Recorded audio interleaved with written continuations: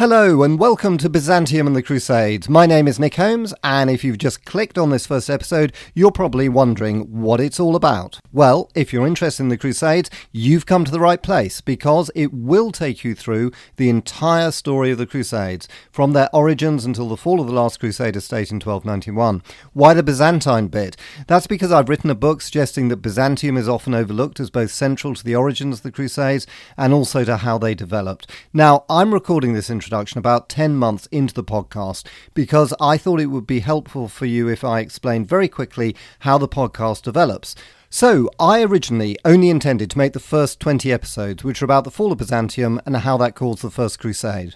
The source material for that is my own book called The Byzantine World War, which was published in 2019, and you can find it on Amazon. To be honest, I really didn't expect a lot of interest in this fairly obscure bit of history, although I happen to think it's absolutely fascinating. And then I was really surprised and delighted that so many people said they liked it and wanted it to continue. So I decided to carry on and make it the whole history of the Crusades. Now, the later episodes that I'm still producing are more about the Crusaders than about the Byzantines, and the main source material for that is Stephen Runciman's wonderful History of the Crusades, which is probably the most famous book ever written on the Crusades. Stephen Runciman died 20 years ago, but I was lucky enough to meet him when I was studying Byzantine history, and I think he had a wonderful ability to bring a subject to life, and I've adapted his great book for this podcast, cutting out some of the detail but keeping all the important stuff. Finally, let me just explain that what you're about to hear, as well as the next two episodes, are just an introduction. The script is something I presented at a history festival,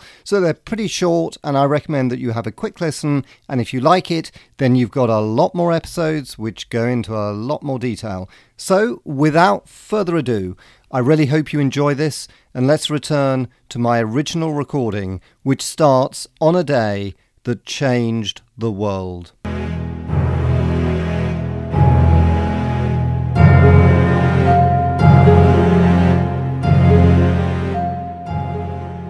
That day was the 15th of July, 1099, when the first Crusaders captured Jerusalem. It had been in Muslim hands for over 400 years. A Crusader army that had numbered to begin with up to 100,000, a huge size for the Middle Ages, had marched from Western Europe through Turkey and Syria to reach Jerusalem. Before then, there'd been very little contact between Western Europe and the Middle East. But after the fall of Jerusalem, the world changed. Suddenly, European eyes were opened to new global horizons, and there was a rift created between Christianity and Islam that has lasted to some extent to this day. But the question I want to ask is, why did the First Crusade happen? And the answer is that its origins lie with an empire called Byzantium. Who were the Byzantines? Well, in fact, they were Romans. The name Byzantine has been made up by historians to describe the Eastern Roman Empire, which carried on after the fall of Rome. The Byzantine Empire not only survived the fall of Rome in the 5th century and the rise of Islam in the 7th, but by the 11th century it was again the strongest power in Europe. It stretched from southern Italy to Armenia. It included many modern-day countries like Turkey, Greece and Bulgaria. And the capital of Byzantium was Constantinople, which is today, of course, Istanbul. Today you can still see the massive walls built 1,500 years ago. These were game changers in European history because they were so effective that they stopped both the Persians and Arabs from invading Europe. Constantinople wasn't just the largest city in Europe for 1,000 years, but it must have been a truly amazing place because it was literally unchanged from the ancient world. It had aqueducts, forums, long colonnaded streets, hundreds of statues from antiquity, as well as a vast hippodrome with capacity for 100,000 spectators, bigger even than Wembley in London. And its most impressive building was its great church called Hagia Sophia, which still stands today. It was the biggest building in Europe for 1,000 years, and its dome was the largest dome in the world until St. Peter's in Rome was built in the 16th century. However, in the 11th century, things started to go wrong for the Byzantine Empire. It was attacked from all sides. In the east, there were the Seljuk Turks. From the north, there was another Turkish tribe called the Pechenegs. In the west, there were the Normans. Hearing about the Normans might surprise you because you probably think of them conquering England at this time in 1066, but the Normans were great adventurers, and another group set up their own kingdom in Sicily and southern Italy, and you'll be hearing a lot more about them because they were very important in the First Crusade as well. But the biggest threat to the Byzantines was the Seljuk Turks. They were superb horsemen who the Byzantines said shot arrows from bows that were so powerful that one shot would pass clean through the body of horse or rider. And the Seljuk Turks were particularly dangerous because they were invading Anatolia, which was the heartland of the Byzantine Empire. Today, of course, Anatolia is modern Turkey, but 1,000 years ago there were no Turks there, and it was as Greek as Greece. The Seljuks were also led by a very capable sultan called Alp Arslan, who was a particularly dangerous opponent. He was a very good general, and he'd united the Seljuk Turks into one massive empire that stretched from India to Syria. By the 1060s, the Seljuks had overrun Byzantine Armenia, and they were starting to raid into Anatolia.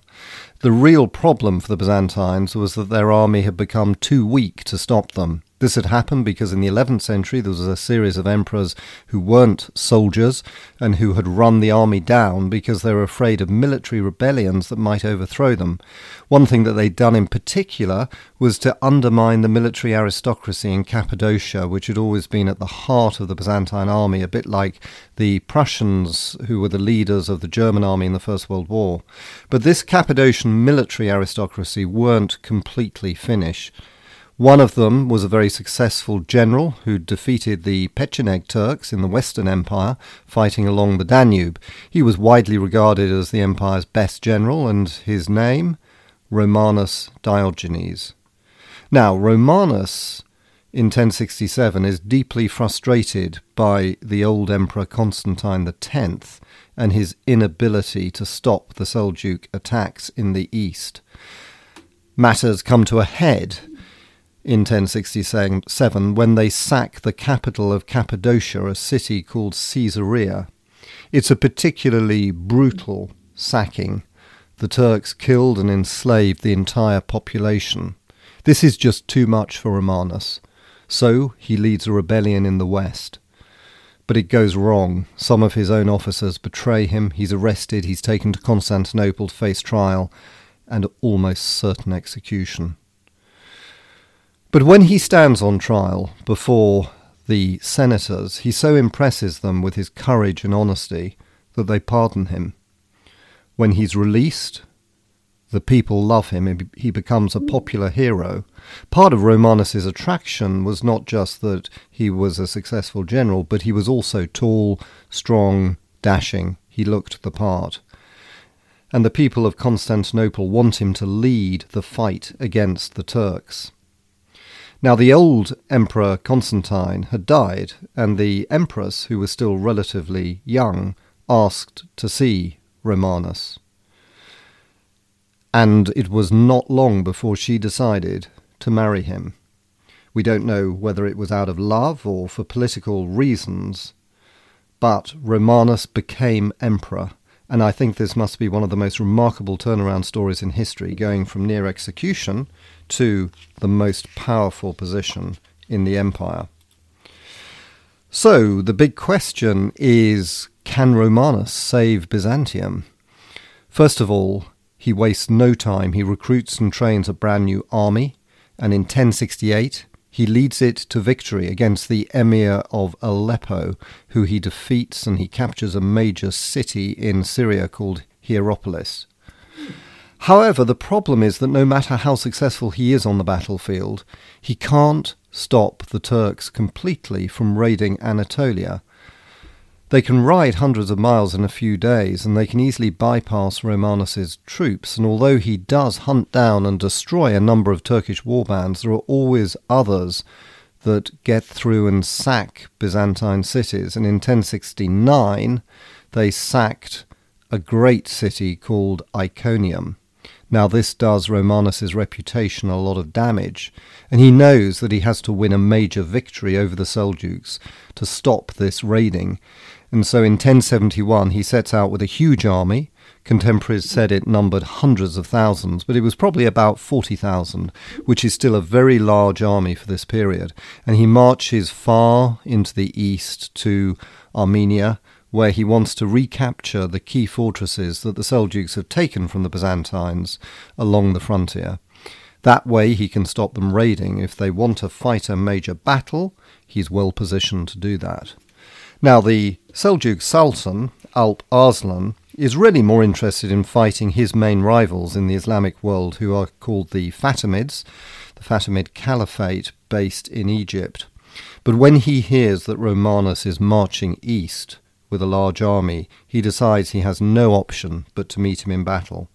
And he does this outside a fortress that Romanus has just recaptured from the Seljuks called Manzikert. And there takes place one of the most important and largest battles in the Middle Ages. It was called the Battle of Manzikert. I'm going to spend a bit of time on this battle because I think it was so significant. One of the interesting things about it is that the Byzantine army that Romanus took to Manzikert was really the last Roman army. What I mean by this is that the Byzantines maintained the Romans' military traditions. Their armies were very disciplined. For example, they always built proper camps when they were on the march, and these were defended with palisades and moats. And many of the regiments, indeed, at Manzikert dated back to the late Roman period. On the day of the battle, Romanus divided his army into 4 units: the centre, the right and left wings, and the rear guard. And each of these was an independent battle group with both infantry and cavalry, so that they could be responsive to the way the Turks fought, which of course was highly mobile because the Turks were almost entirely cavalry. Now Romanus leads the biggest battle group, which is in the centre, and this works very well. The Turks retreat, there's a lot of skirmishing, but the Turks can't stop the Byzantines advancing, who cover about 5 miles and are basically winning the battle.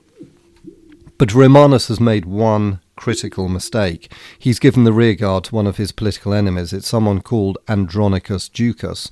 Now, the Ducas family, the most powerful family in the empire, the previous emperor Constantine was a Ducas, and they hate Romanus. They think he's stolen the throne from them. So what Andronicus does is to commit one of the worst acts of treachery ever seen on a battlefield. He does this when Romanus calls the order to halt the army, because it's already late afternoon and the army needs to return back to camp so as to avoid being surrounded.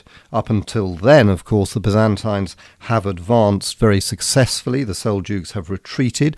There's been a lot of skirmishing. There hasn't been a pitched battle, but Romanus is on good grounds to claim a minor victory, and he can, of course, carry on fighting the next day when the Seljuks may well actually sue for peace instead. But the problem is that communication is one of the most difficult things for a medieval army. Obviously, they didn't have radios and phones. Sending messengers is the most reliable form of communication, but if there isn't time for that, then in the Byzantine army, the main method of communication was by using the battle standards. For example, the order to return to camp was given by reversing these tall battle standards that the troops carried into battle. And now the problem is that this just isn't a very effective signal, especially in the heat of battle. And when Romanus reverses the standards of his troops in the centre, the 2 wings aren't quite sure what's going on. Now, it's in this situation that Andronicus sees a golden opportunity. What he does is to tell his troops that Romanus has been defeated and that everyone has to flee the field. He orders his own troops, the rear guard, to retreat as fast as they can. Now, the right and left wings see this and they are confused. They don't know what's going on. Has Romanus been defeated or not? There's total confusion. Now, from the Seljuk side, Alp Arslan has been watching the battle very closely from a hill. The Seljuks are the masters of opportunism, and the moment he sees the disorder within the Byzantine ranks, he orders an all-out attack. The Turks stop skirmishing and charge headlong into battle. They surround Romanus and the central battle group, which doesn't have time to retreat. The troops on the wings try to save him, but they're prevented by the Seljuk. There's horrifically fierce fighting. Romanus has been leading his troops, of course, at the forefront for the whole of the battle, and now he's surrounded, fighting for survival. All the sources, both Byzantine and Islamic, say he fought like a lion. He kills many Turks himself, but eventually, in the late evening, after several hours of desperate fighting, his horse is killed. He's pretty badly wounded himself. He can't even hold a sword, and eventually he surrenders. And this is the first time for 300 years that a Byzantine emperor has been captured on the battlefield. And the result was catastrophe for Byzantium. But it didn't collapse immediately. Romanus was actually freed by the Turks, and there was a civil war between him and the treacherous Ducas family. Romanus loses this war, not least because he doesn't have the troops available after Manzikert. His army has been destroyed. And the Ducas family capture him, and they treat him much more brutally than the Turks did. They blind him in a way that the Byzantines were particularly fond of doing to political rivals, and it's done in such a bloodthirsty way that he dies very shortly from his wounds. Now, the problem for Byzantium is that it's lost its professional army at Manzikert. All of those regiments that could trace their roots back to the late Roman period have been obliterated, and they simply can't create another professional army. Instead, they become reliant on mercenaries, and this stops them from ever again being a major military power. The other critical consequence of Manzikert is that the Byzantines lose Anatolia. Again, this doesn't happen immediately because the Seljuks focus on fighting the Fatimids in Syria and Egypt, but over the next 10 years after Manzikert, Turkish nomads effectively occupy almost all of Anatolia, so that by 1080, the inhabitants of Constantinople are listening in terror to the sound of Turkish drums beating from across the Bosphorus. In part 2, I will look at how Byzantium appealed to the West to save it from the Turks, and how this resulted in one of the most extraordinary events in history, the First Crusade. And if you'd like to learn more about Byzantium and its defeat by the Seljuk Turks, then my book called The Byzantine World War by me, Nick Holmes, goes into much greater detail and is available on Amazon and from most retailers. Thank you for listening.